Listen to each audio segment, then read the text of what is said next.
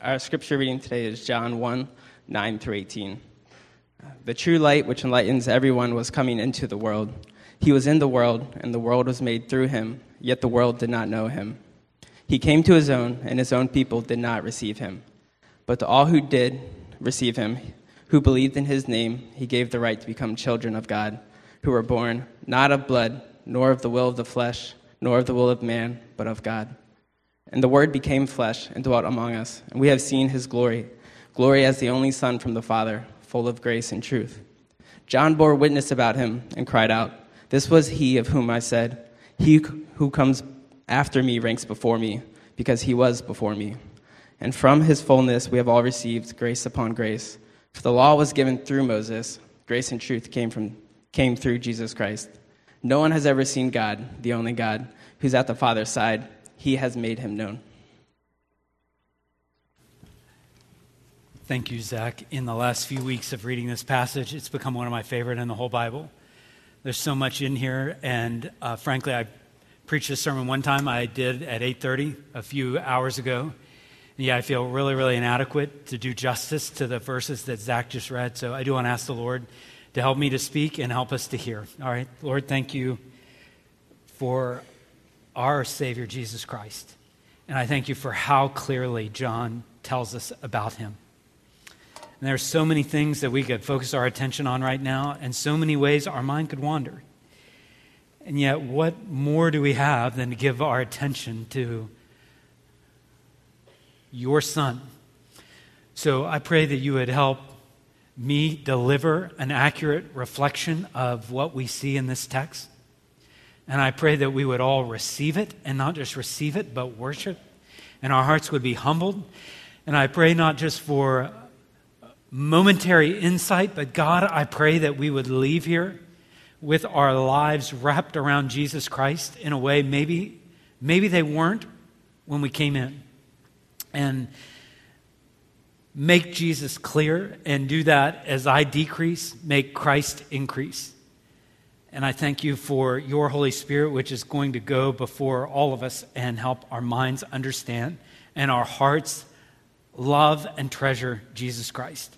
We pray this all in his name. Amen. Some things only time gives you perspective on. So some things like the bombing at Pearl Harbor, or civil rights legislation of the 60s, or the Vietnam War, or the first Gulf War, or September 11th, some of these things, only a matter of time helps you put into perspective what was going on. I think that especially is helpful to remember when we realize John has had some time to process exactly who Jesus was. So actually decades have gone by since Jesus had ascended and when John writes the words that we've read today. And in that time, John has had enough time to process who he saw and exactly who Jesus is. And he's actually been able to process the church that Jesus created and the power that he had, and also the power that he gave to his followers as he left. He's been able to process what Jesus Christ is doing now in the world, not just somewhere up in heaven, but presently in this world. I think it's helpful to get that perspective because John, we've been tracking with John's description of Jesus. He uses the first 18 verses of John chapter 1 to give us the backstory, give us a little bit of detail, not the full story, but give us enough detail to know exactly who are we going to encounter when we meet Jesus in the book of John. And in John chapter 1, and actually picking up where we left off in verse 14, we've recognized that Jesus is the Word and he became flesh. So the Word in John 1:1 is said to be in the beginning, and the Word was with God, and the Word was God. And now that Word has become flesh. He's on earth. He's still God. That hasn't changed.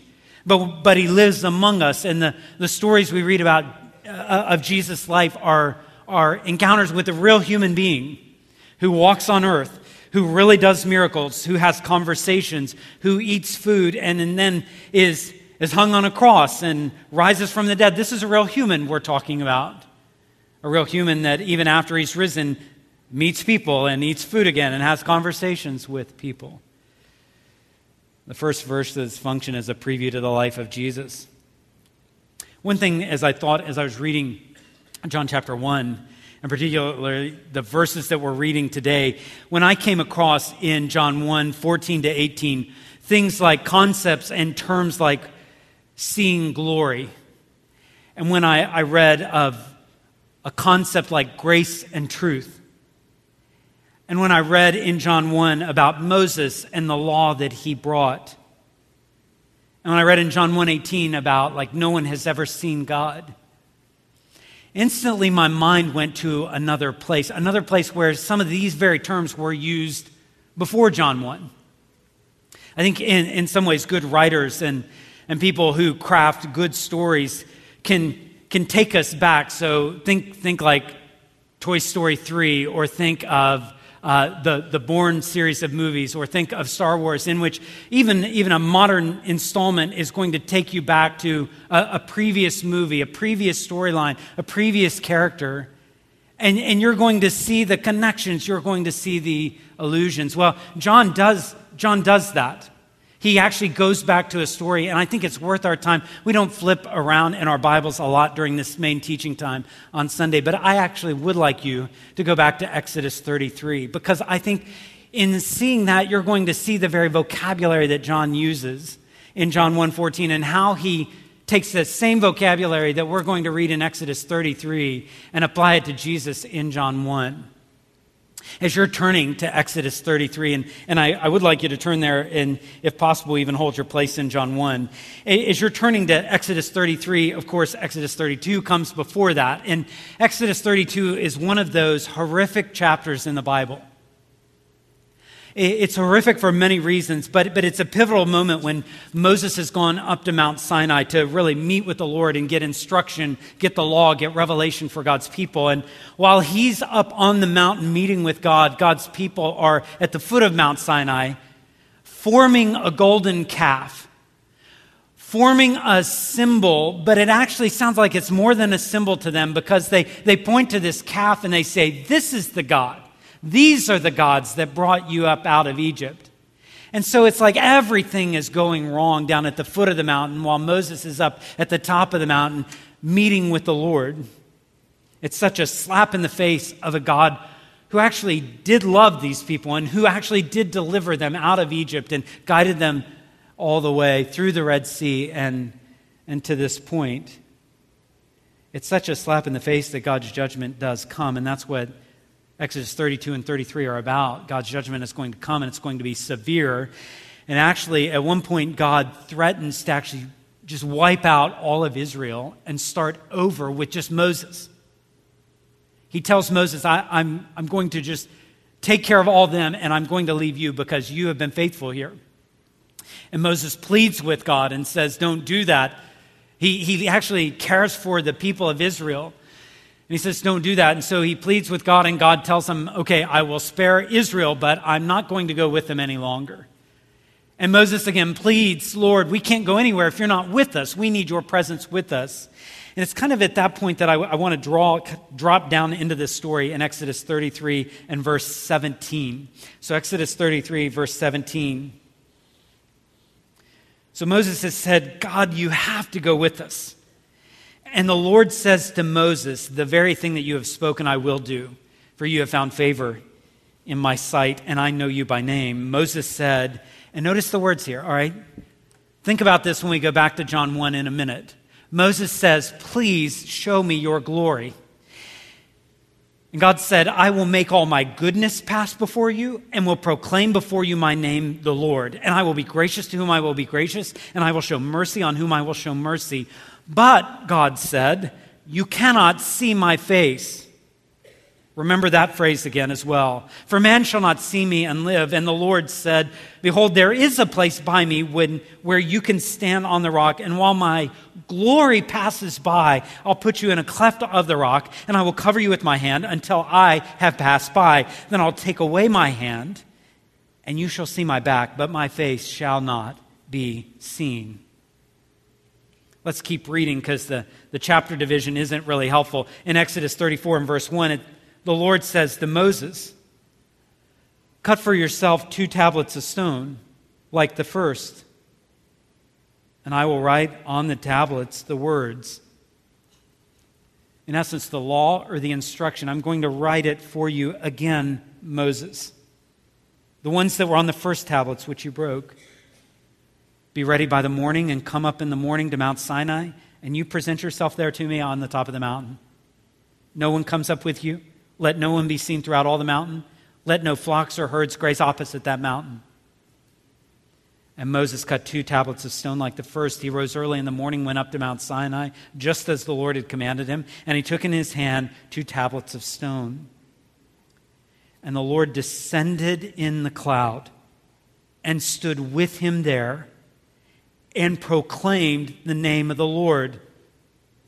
The Lord passed before him and proclaimed, the Lord, a God merciful and gracious, slow to anger, and abounding in steadfast love and faithfulness. It's kind of the Hebrew way of saying full of grace and truth. Abounding in steadfast love and faithfulness. In verse 7, keeping steadfast love for thousands, forgiving iniquity, transgression, and sin, but who will by no means clear the guilty, visiting the iniquity of the fathers on the children and the children's children to the 3rd and 4th generation. And Moses quickly bowed his head toward the earth and worshipped, and he said, if now I have found favor in your sight, O Lord, please let the Lord go in the midst of us. It's a stiff-necked people. Pardon our iniquity and our sin, and take us for your inheritance. That's a long passage of Scripture. I wanted to read that so that you would hear the concepts in Exodus so that they would come alive in the book of John.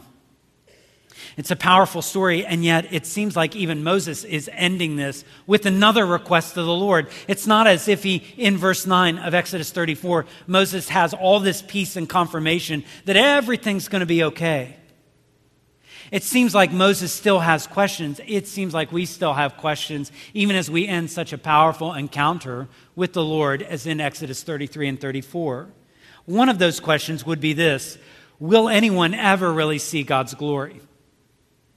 Will anyone ever really see God's glory? If Moses didn't, and he asked to see it, he said, Lord, please show me your glory. If Moses, who is so close to God, if he didn't get to see it, and the text goes all the way around saying he didn't. It says that the Lord's glory was going to pass by, and Moses would only get a glimpse kind of on the back of God's glory, but not see his face. He would not get the full dimensions of God's glory. Then the question is like, will any of us ever see it? And another question we might ask is, will God's people continue to be shown grace?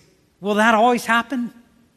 Moses seems like not quite sure. He's still asking, like, well, keep pardoning us because we're filled with iniquity and sin and rebellion. We're going to keep messing this up. And God, are you always going to show grace to your people? Is that something we can always count on? Could it be that you change your mind? Could there be a line we cross where you say, enough's enough? Enough's enough. Could there be a line where we would cross where God would cease to be filled with grace and mercy and steadfast love to us? Could there be a line that we'd cross where God says, I'm tired of being, full of abounding in steadfast love and faithfulness. I think I'm going to do plan B now because you guys have messed this up so many times. I can't count on you anymore, so I'm going to operate a little bit differently. Could that be a reality? And another question that seems to haunt this passage is that can anyone ever really know the Father? I'm sure they get words from God. But Moses seems so close, and still there are things like the Lord says, this far and no more for Moses. Like, I'm not saying can we know about the Father, know about God, but is it ever really possible for individuals, for any of us, to really know the Father? The answer seems to be, while we may know His greatness is unsearchable, it seems like even as we end this passage, this may not ever happen. So it seems like Exodus 33 and 34 are leaving us with questions that actually that backdrop is super, super helpful for us to fully appreciate what John says. in John chapter 1. The first question we asked is, will anyone ever really see God's glory? The answer we thought was maybe probably not. But John says in John 1:14, we saw his glory. So actually we have an answer to that question. Will anyone ever really see God's glory? The answer is yes, in Jesus. In him. In the Word who was made flesh and lived among us. Because we saw his glory in him. That's exactly what John says. God came in flesh. He lived among us. He didn't cease to be God, but he did become human. And over again, people saw the glory of Jesus. They saw his miracles and his power and his grace and his peace and his patience, his truth and his tenderness. They saw it. When Jesus comes in glory, it says he comes with glory as of the only one of the Father, the only Son of the Father. John finds this word that means like the only one of its kind, meaning there's no other just like him. So yeah, there's a sense in which we could all be sons and daughters of God. But what he's saying about Jesus Christ is he is unique. There's only one occupant of that category. When we're talking this kind of category, he is the only Son. Will anyone ever really see God's glory? Well, yes, in seeing the only Son from the Father. When God sends his Son, we don't get like a second-rate option. I've been to conferences where like I signed up to go to the conference because a certain speaker was speaking, only to get to the conference and there's been a slight change of plans, something didn't happen. And so like Mr. World Beater can't speak, but so-and-so who's really, really good, he's here for us today. It's like, I didn't want to hear him. I wanted to hear him. We don't get, and I don't mean any disrespect, we don't get any sort of downgrade or knockoff or cheap replacement. When we get God in flesh, Jesus Christ, we see glory. He's the one who is at the Father's side. And John the Baptist is even going to come and say, this one that you see actually predates me because he's from eternity and he ranks before me. So will anyone ever really see God's glory? Yes, we have. We've seen God's glory in Jesus Christ. There was another question that came out of Exodus 33 and 34, and that is, will God's people always be shown grace? And there's a sense in which we go, yeah, I guess God never changes. But John takes us even one step deeper and reminds us, will God's people always be shown grace? Yes, because Jesus has come. And notice the description of Jesus in John 1:14. He is full of grace and truth. And this isn't some complicated balancing act for him. Like, back in October I showed a little too much grace. Now I'm going to have to like balance that out with a little more. This is not him. 100% grace. Full of grace. 100% truth. This is no like tight wire he's walking. This is just who he is. I thought of what it says that our God and our Savior, Jesus Christ, is full of grace and truth. And I thought about all the advertisements I've got in my mailbox this week, encouraging me to vote for a particular individual, this person or that person. And all these ads are basically some kind of riff on this.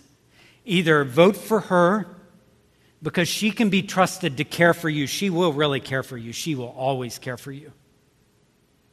Or she will always do the right thing, so you can vote for her.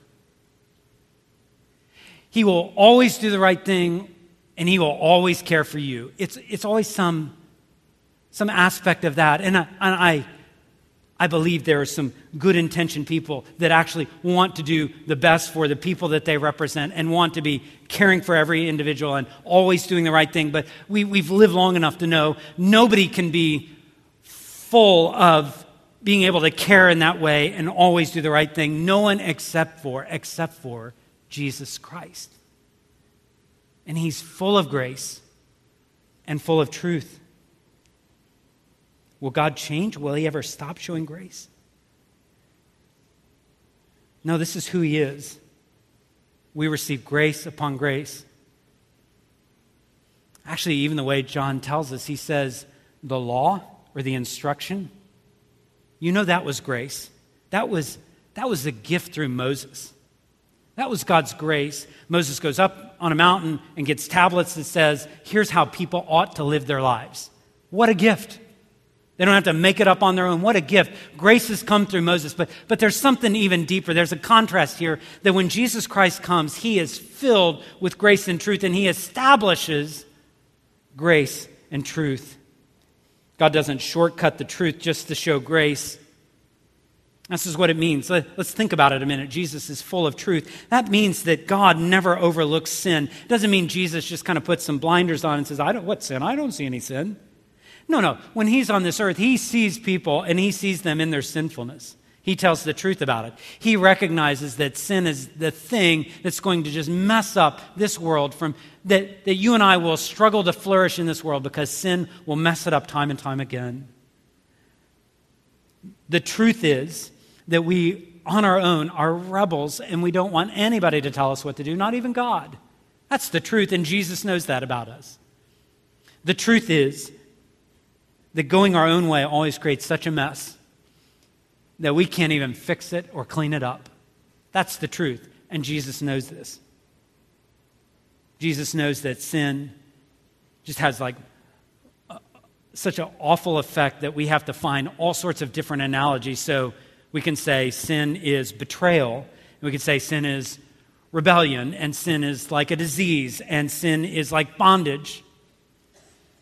Jesus knows all this.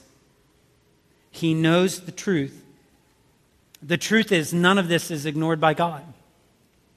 But Jesus deals with this truth by going to the cross and bearing our sin. He takes sin on us. Paul says it like this: God made Jesus to be sin for us, the one who knew no sin. So God doesn't excuse sin. He puts that sin on Jesus. He puts your sin, he puts my sin on Jesus Christ, so that we might be made the righteousness of God in him. And that's when the fullness of not only truth kicks in, but the fullness of grace kicks in. Because this passage says we have received grace upon grace. I love to go to the beach in the summer, and on the beach, you stand there and you just see another wave come in and another wave come in, and some are big and some are small, but the waves keep coming in. And I think that's a helpful reminder of what this passage is saying about God's grace. It's like when the waves stop coming, that's like when God stops being full of grace. We have received grace. John doesn't say we watched a documentary about grace. We did some analysis and a word study on grace. He says we received it. We received it in the sense that our sins were held against us, but we received grace. Our needs are met, our prayers are answered, our hopes find fulfillment, our souls are saved, our lives find meaning, our hearts are won by a rescuer who delivers us and draws near to us. We didn't earn grace. That's against the word. I mean, you can't do that. You can earn what's coming to you, but you can't earn grace. But in Christ we've received grace upon grace.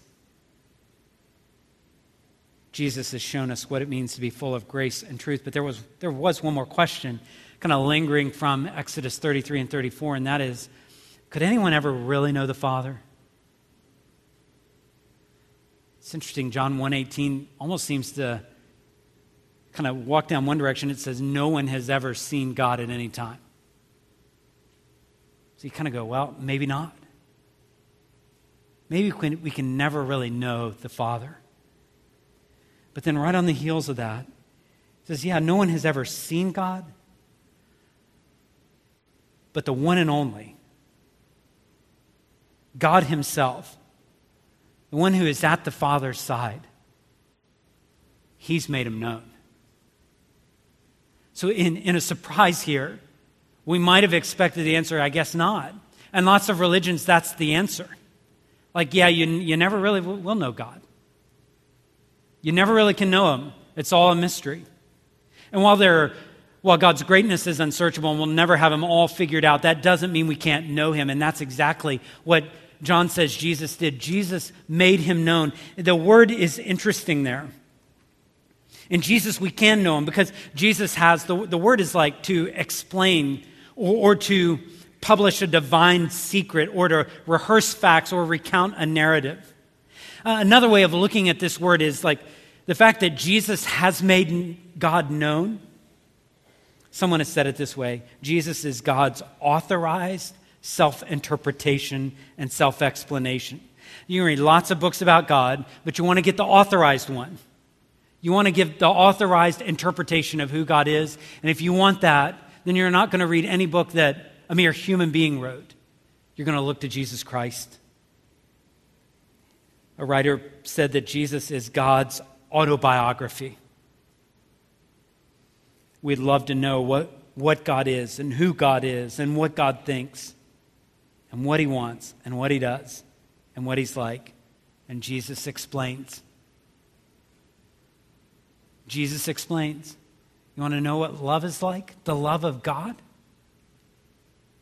God loved the world in this way. He sent Jesus. You want to know what it means to live in eternity? Look at Jesus. You want to know the perfect holy character of God? Look at Jesus. You want to see the deep mercy of God? Mercy towards sinners like us? Look at Jesus. Despite the fact that no one has ever seen the Father, we have his autobiography. It's a person. His name is Jesus. It leads so well into what I think is the highlight of us gathering together here today. And that is because of who Jesus is and because of what he's done. We put our trust in him as our Savior and we identify with him. And the first way that believers are meant to identify with him is to be baptized. But there is another way that's ongoing. And that is when we gather around the table of the Lord, when we take his body and his blood, when we're reminded of his death for us, we're identifying with him. We are saying we are his followers. And so the bread and the juice in this case they're not meant to be good luck charms. It's not something that like when it's passed you go, well, can't hurt. Maybe I ought to try some of that. Maybe it'll give me something positive for the week. This is not what's going on there. It's not like a sample from a vendor you try out that maybe that can help me. When we come to the Lord's table, when you get the bread and the juice, there's nothing, no power on their own to make you better or even feel better about yourself. But they are meant to take you to Jesus Christ. So if you identify with him, if you're a follower of his, what I would ask is, if you're a follower of his, to come to this table and remember his body and his blood. But if you're not, please, let's have a conversation about that. Let's talk more about what it means to identify with him in his death and his resurrection. But when the tray is passed, please feel free to pass that along. One thing I'd like for us to do, and the deacons are getting ready and the worship team is getting ready. I find that I can, if I don't like work hard in my mind can wander and I can think about 1,000 things. And even as the bread and the juice are distributed, I can think about what the rest of my day is going to hold or what next week looks like. And I think, my goodness, our service isn't over yet. So let's draw our attention to this. And I'd actually like to just give you some instruction on something you could think about. My guess is that if you are in Christ, there are 500 different ways God has shown you grace, but maybe a handful, maybe 2, 3, or 4 stand out to you. So what I'd ask you to do as the bread and juice are distributed, if John could say, we have received grace upon grace, I want you to go back and think back. Think back to the time where right there God showed me grace. Maybe it's your conversion. Or maybe it was when you were like wandering and God brought you back. Or maybe it was a gift in your life, a friend or something that you saw and you knew his grace. And let's meditate on that. Let's reflect on that. And let's thank him in our hearts for that as we receive the bread and the juice. In just a moment, I'll lead us in a time where we'll take that together.